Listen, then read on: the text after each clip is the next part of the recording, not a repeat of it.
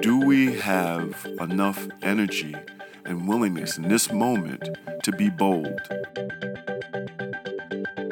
Welcome to New Thinking from the Center for Court Innovation. I'm Matt Watkins. That voice you just heard was Stanley Richards with the Fortune Society. He works with the formerly incarcerated, and he's formerly incarcerated himself. And that moment he's referring to is the remarkable debate that's underway right now about closing New York City's notorious Rikers Island jail complex. It's a debate about the future and purpose of jails that a number of cities in the U.S. are in the thick of right now. In New York City in 2017, Mayor Bill de Blasio signed on to closing Rikers Island, and that was a decision made possible in part by the city's already plunging jail population. It's currently at about 8,000, that's an historic low, and the city's target is for a population of 5,000 to allow for Rikers to be replaced in 2027. The plan calls for building 4 smaller, modern facilities near city courthouses, not on an isolated island. These would be facilities with improved services, better working conditions for guards, and easier access for defendants' families. The goal, and it's one many activists are skeptical of, is to build better jails. Jails that, as the mayor frames it, will end the era of mass incarceration in New York. In New York City, I had the honor of moderating a recent public event on that debate called Justice by Design. It was hosted by Open House New York, and you're going to hear highlights from it on today's episode. On the panel discussing the future of jails in New York City were Elizabeth Glazer, director of the Mayor's Office of Criminal Justice, Pamela Drayton, a former corrections officer on Rikers Island, Stanley Richards from the Fortune Society, and Johnny Perez, formerly incarcerated on Rikers and elsewhere, and now director of the U.S. Prison Program for the National Religious Campaign Against Torture. A couple of quick notes about things you'll hear referenced. The panel discussion was preceded by a presentation from Liz Glazer on the city's plans, along with a short film from Public Square Media called After Rikers, Justice by Design. You'll also hear references, one right off the top, to a slide Liz used in her presentation. It's a series of maps of the city showing neighborhoods with the highest incarceration rates, and then how those same neighborhoods are also suffering the most disparate outcomes in areas like employment and infant mortality. You can see the map for yourself on our website. Go to courtinnovation.org/newthinking. So I started off the night's discussion with a kind of big picture question. Does closing Rikers really present the opportunity to end the era of mass incarceration in New York City? Stanley Richards speaks first, and then you'll hear me introduce each panelist in turn.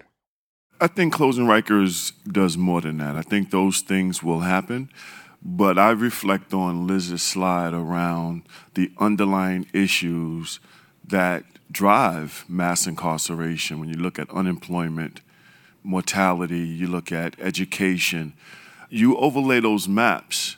What we're talking about by talking about closing Rikers is putting ourselves in a position to reinvest in those communities, reinvest so that we don't have so many people cycling in and out of jails, reinvest in the community so people can have jobs and people could have decent access to education. So for me, closing Rikers, all of those things will happen. It's a process. But for me, it's about how do you really invest in the communities and reduce the drivers of mass incarceration. All right, thank you. Liz? I think closing Rikers is actually the wrong term. It's not about real estate, and it's not about mechanics. All of those things are a means to creating a more just system. So when we talk about getting the population down, it sounds very mathematical, but it's not mathematical at all, because what it really is talking about is how is it that you figure out that the best way of addressing people who may have multiple issues, homelessness, mental illness, other things, that the first response is not the criminal justice system? Pamela. Closing Rikers isn't about a building, it is about the people. On Rikers, people are not treated like people. They're treated less than human. The environment, it actually holds the truth that you are not human. We do need to inspire and encourage the people who are there so that when they do go back into the communities, they have something that they've taken away that they can bring back. And you can't get that at Rikers. It's antiquated. The building is antiquated. The laws that hold them there are antiquated. And all of those things need to be fixed. Johnny, what do you think? For me, I think about it really symbolically, like getting to a place in a city where the criminal justice system is more reflective of what we say our shared values are. So on one hand, we say that we believe in justice, that we believe in fairness, that we believe in issues of safety, but the current system in its current form doesn't reflect that. So when I think about closing Rikers, I think about the reflection of our shared values, but also, right, closing down a place where so much atrocity has happened and has had probably perpetual impacts on people's lives. So I think about the lives that have been harmed by the place, and also getting us to a place that's more reflective of our shared values. All right, so it's obviously about more than just closing a building. It's about, I think, closing out on a philosophy and an approach, a kind of mass approach, if you will. And we're talking about treating people as individuals. And I really think a good focus for the conversation, I think it came out in the movie and maybe Liz's presentation as well, is dignity, is treating people with dignity. But the question is, how do we embody that in the design? Stanley, for example, you're on this design committee, right? So how do we embody this focus on treating people as individuals through the design of these new facilities? You bring to life the design principles that we came up with. Like, those principles have to be woven into the actual design of the facility. We have to build it in such a way that the men and women who work there, the officers, the volunteers, the civilian staff, the people who have to be detained there, everybody feels like that place is a place that treats me like I matter. I'm being held accountable for whatever reason, but the place and the way that it operates recognizes the human dignity in everybody. So as we were going through the design principles, we weren't just looking at it like, okay, what do we have now and how do we build a better building? It was like, how do we have the building be a place that speaks to people, that provides opportunities for officers and detainees to talk? And so we think we can do that through design. That's one element through design. Pamela, you had a son who was detained on Rikers. You also worked as a corrections officer on Rikers Island and had that direct experience. So how do you think we can do dignity in a carceral setting? I think it depends on the training that the officers get. The training needs to be more community policing kind of a training where we have interactions with one another, that there are people talking to people, not people dictating to people what they need to do and speaking to people as though they're children. The training that I received in 1982, because that's when I became a correction officer. And Rikers probably hasn't changed that much since 1982, right? I mean, how it No, looks it inside. hasn't. From the last time I visited my son there, which was around 2013, it was the same. It was the same. It was getting across the bridge. It was horrifying as usual. Getting to the control building. Then after you get to the control building, you have to find the bus that takes you over to the facility that you're going to, because there's no walking on Rikers. Once you get to the visit area, it could take hours to get in there. They'll tell you, they won't tell you, they won't inform you of the process. It's almost like the subway system, right? You get stuck on the train in the tunnel, and no one says anything. So you don't know what's going on. And it's the same thing on a visit. When you get to the visit, you will sit and wait, and no one will tell you anything. No one will say, there's a count. We can't release the population yet. Nobody gives you that information. That's disrespectful. It's like we need to respect one another. And as a visitor, they make you feel like you're the criminal. They show you no respect. It's really hard being on this side, but being a correction officer, and when I worked the visits, I've seen a lot of things like people trying to bring in contraband and stuff like that, but I didn't think the officers needed to be as hard on people as they were. And maybe that's just me, it's just who I am. But I think if you speak to people and you speak to them with respect, you will get a better response. And Johnny, you're someone who's experienced incarceration and reentry, and pretty clearly you've made quite a considerable success of reentry.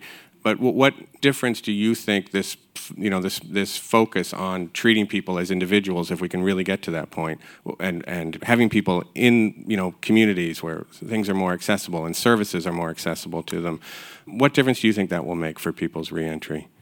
Yeah, I think just really quick to just mention about the design. To add really quick, people need to understand that if you've never been inside of a cell, it's the most dehumanizing space that you can be in. I'm talking about. Imagine a place where no mirrors, for example, right? We take mirrors for granted. Everybody looked in the mirror this morning, right? There's people that are locked in cells that haven't looked at themselves in mirrors for years at a time. So, when we talk about dignity, it can be something as simple as that. I'm not saying the mirrors are going to make the change, but just to kind of expand the magnitude of the issue. As far as it relates to being, having more access to families, me and my daughter in the film, right? We were separated for a long time. So how hard is the reentry look like, right? And here it is, we live in a city where most of the people that are currently incarcerated in our city's jails are going to come out one day.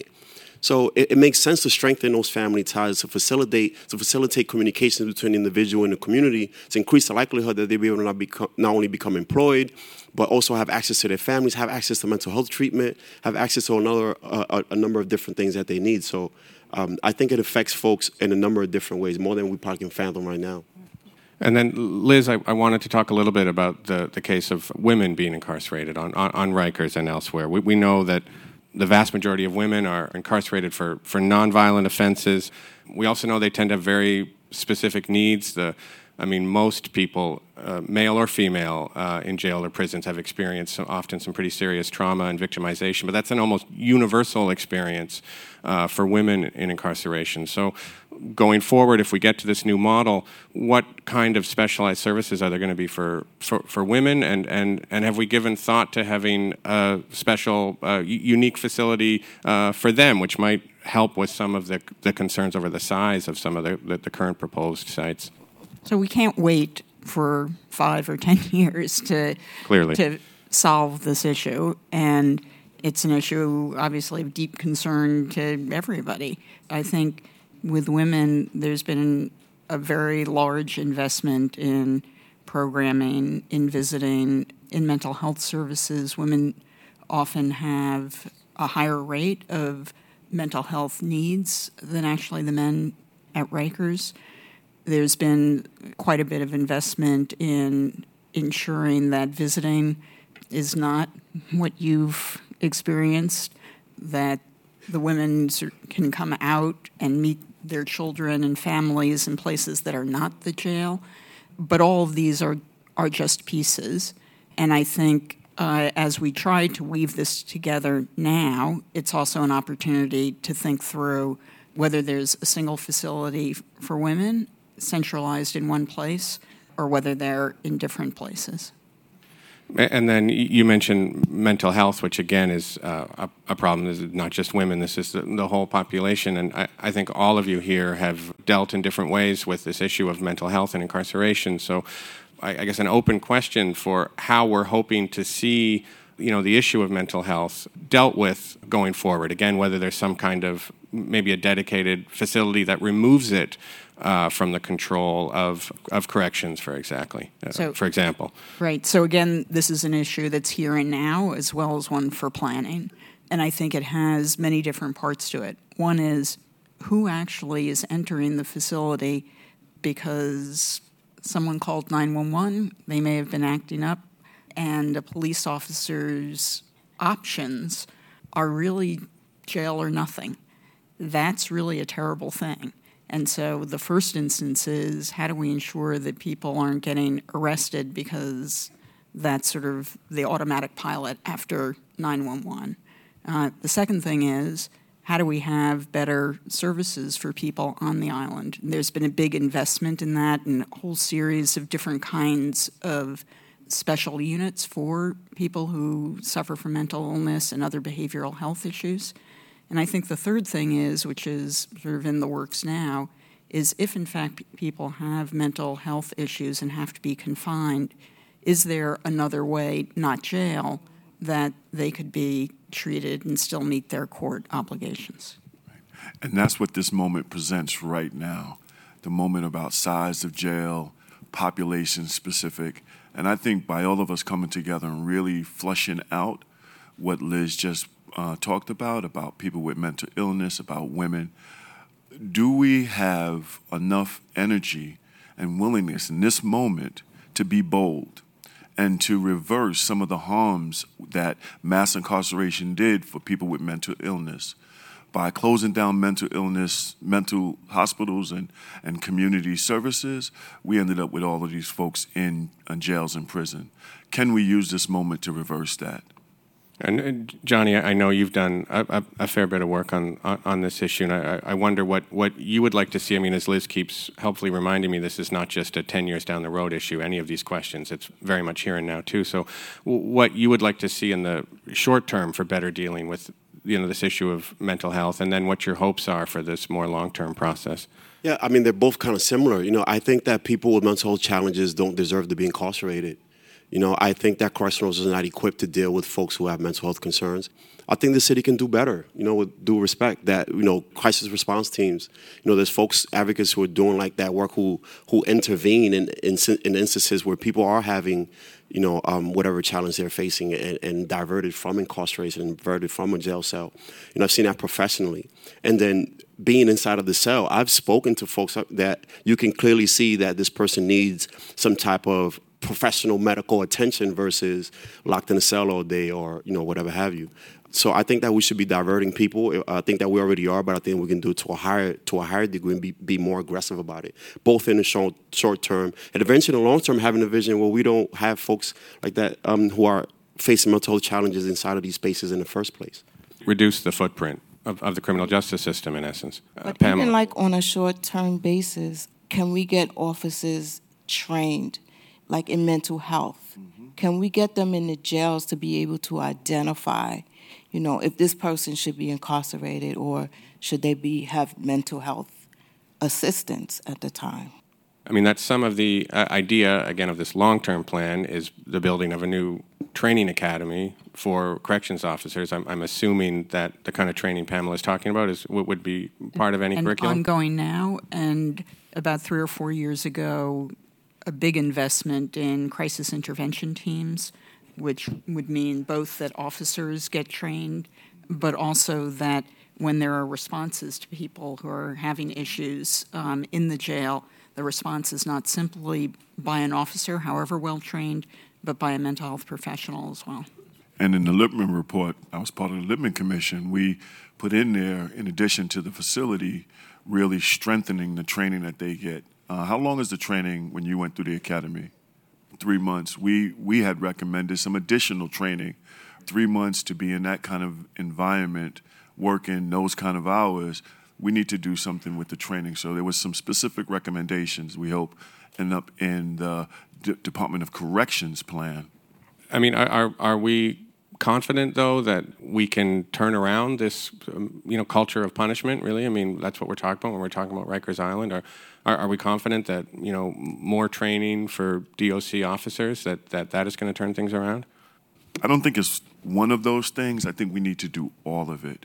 At Fortune, we say, hurt people. And if we start treating officers like they matter, we give them decent training, we give them a decent academy, we create a vision for them about what care custody control really is and how care custody control plays out in the new vision of the new jails, we can begin to chip away at all of the old stuff and really bring in new energy around confinement and conditions of confinement and how people work together. So I don't think it's one thing. I think it's a combination. So I want to turn to talk about something Liz mentioned, which is this question of violence and offenses involving violence or offenses that the criminal justice system labels as involving violence, which often isn't what you or I would think is particularly violent. But so often criminal justice reforms end at the water's edge of violence, and it's pretty clear if we're going to keep dropping the population down, we're going to need to take a new approach to offenses involving violence and the people who have been convicted of committing them. So again, it's an open question, I guess, for what people think that new approach could look like. I think it already looks like restorative justice. I think there's groups that are already doing restorative justice programs, and I think nationally the conversation around how we respond to violence has been elevated because in a lot of different states, they're at a place where they realize that even if you let out every single person who's been arrested for a low-level drug offense, we'll still have the largest, incarceration, population in the world. So I think that definitely restorative justice and the piece about culture it's more than just training. I had colleagues who recently visited Germany, I believe, and one of the ways in which they reduce violence in Germany is just by strengthening the relationships between the person who's doing the time and whoever works there. So that's something to completely think about and challenge. In fact, I would even argue that we need to just completely limit DOC's role because they've already showed that they're not even competent to running the facility in the first place, and highlight the folks who really have the training and resource these folks to do that work, whether it's mental health practitioners, social workers. When I think about my incarceration, I didn't listen to not one correction officer, not one. Just because of the uniform they had on, you automatically disqualified. Some of my best conversations came from mental health service providers, counselors, so on and so forth. So these facilities give us the opportunity to reimagine not only design, but also reimagine roles within those facilities. And Liz Stanley, says now's the moment to be bold. Do you think that the city is prepared to take some bold steps on this question of offenses regarding violence? So I agree that we paint with a very broad brush, and we take the label instead of what the actual risk is that someone may pose or not pose. So I think there's a lot of work to be done there. But I think that it's going to require culture change. It's going to require culture change by New Yorkers who are willing to have people who have committed a serious offense wait for trial in the community. It's going to require culture change by judges who are willing to let people out. And I think we are already seeing that a little bit. One of the biggest drivers of that is a program in the city called Supervised Release that give judges an option between jail and nothing, meaning you release somebody with no conditions at all, or you put them in jail essentially because they're on bail. This is a program that judges used to enormous effect. It's driven a big part of our jail population down, and because over the last 3 years, judges have seen that it works. Over the last 6 to 8 months, new programs have now grown up for younger folks, sort of 18 to 24-year-olds, who have been charged with violent offenses, who are now eligible for that program, meaning that they can be released. And it's had very, very good success. But I think it's going to require that culture change for people to see through the label of the offense to who the person is, in order to reduce that population. I mean, obviously this is a big and difficult conversation, and it's proposing some pretty seismic changes, not just to the criminal justice system in this city. And there's been a lot of opposition, and there's a lot of opposition in the communities and the neighborhoods where these proposed facilities would go. And it's not just an issue of, not in my backyardism at all. There are people with, very real concerns about the size of these proposed facilities, and people clearly feel that they're not being heard. So there's been a lot of engagement so far, pretty intensive. And there's a lot of process to go through still, which will be very, very intensive with community boards, elected officials, neighborhoods, et cetera. And I think that's very important to have that kind of engagement, and that's going to be a crucial part of shaping, what the jails look like and how they fit into the neighborhood. And it's important to the city that they be a part of the neighborhood and not dominate. I mean, is there thought then to, making the towers smaller? I mean, hopefully without, reducing services. Yeah, so I think every focus is on reducing the population. And that is the name of the game for reducing the size of the buildings. And I think also, as Stanley mentioned earlier, there is going to be a give and take of what are we willing to give up inside with respect to program areas or housing areas or direct sunlight or indirect sunlight. And so there are a whole array of things that can be done, and we're committed to doing that.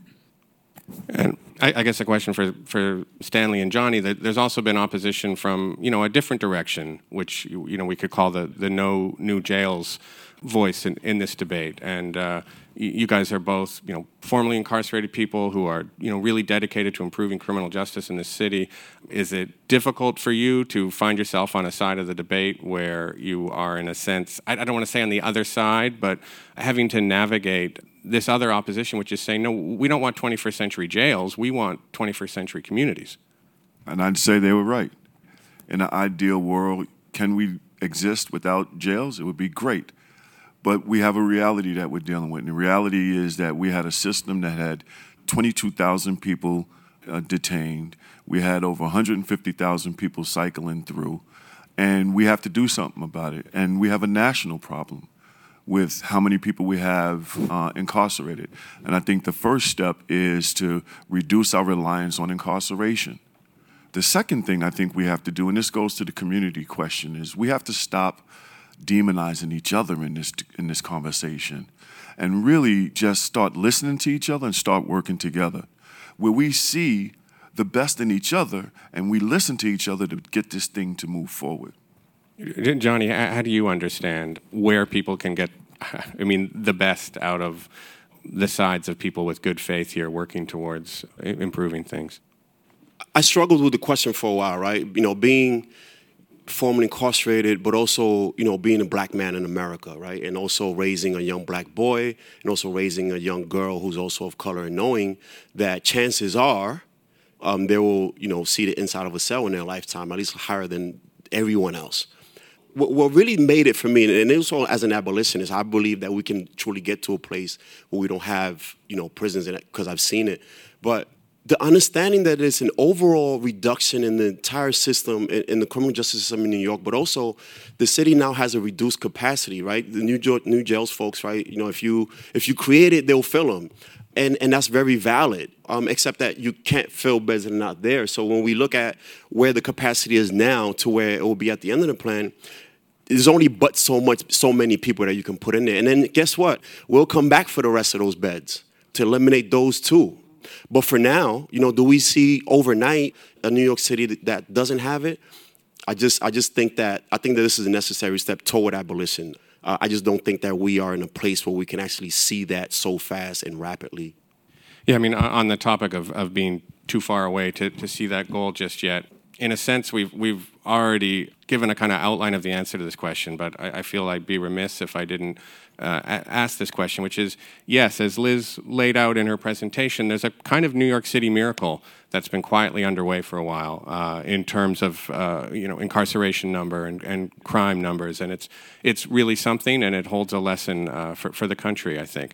But at the same time, as we saw in that really affecting graphic that Liz put up, racial disparities have not moved in all of that time. Even as the base rates shrink, the racial disparities remain the same, if not in some instances even hardening. And that just vastly deprives from this feel-good story I just proposed to the New York City miracle. So what are we going to do about that? Yeah, and this is why I don't think this is just a criminal justice system. It's not getting under the sink with a wrench and making the system a little better or more efficient or fairer. I think it's a much, much more fundamental issue that has to do with investment in jobs and education and decent public places in a very focused and intensive way. And the proof for me and the proof for Johnny is that, and I'm not speaking for you, Johnny, but it's okay. The one of the elements I know for me that helped me change my life was education. What I thought all my life I was going to be cycling in and out of prison because I thought that's what my destiny, that was my life. And then when I realized through education that all those messages I got about my worth and all those messages I got about who I was because I come from the projects were lies. And I discovered who I was through education. So Liz is right. This is more than mass incarceration. This is about investments in communities and education and the things that we know, the map, the red map. If you overlay them and did it like that, you can see it. So we know where the problems are. We have to do the investments.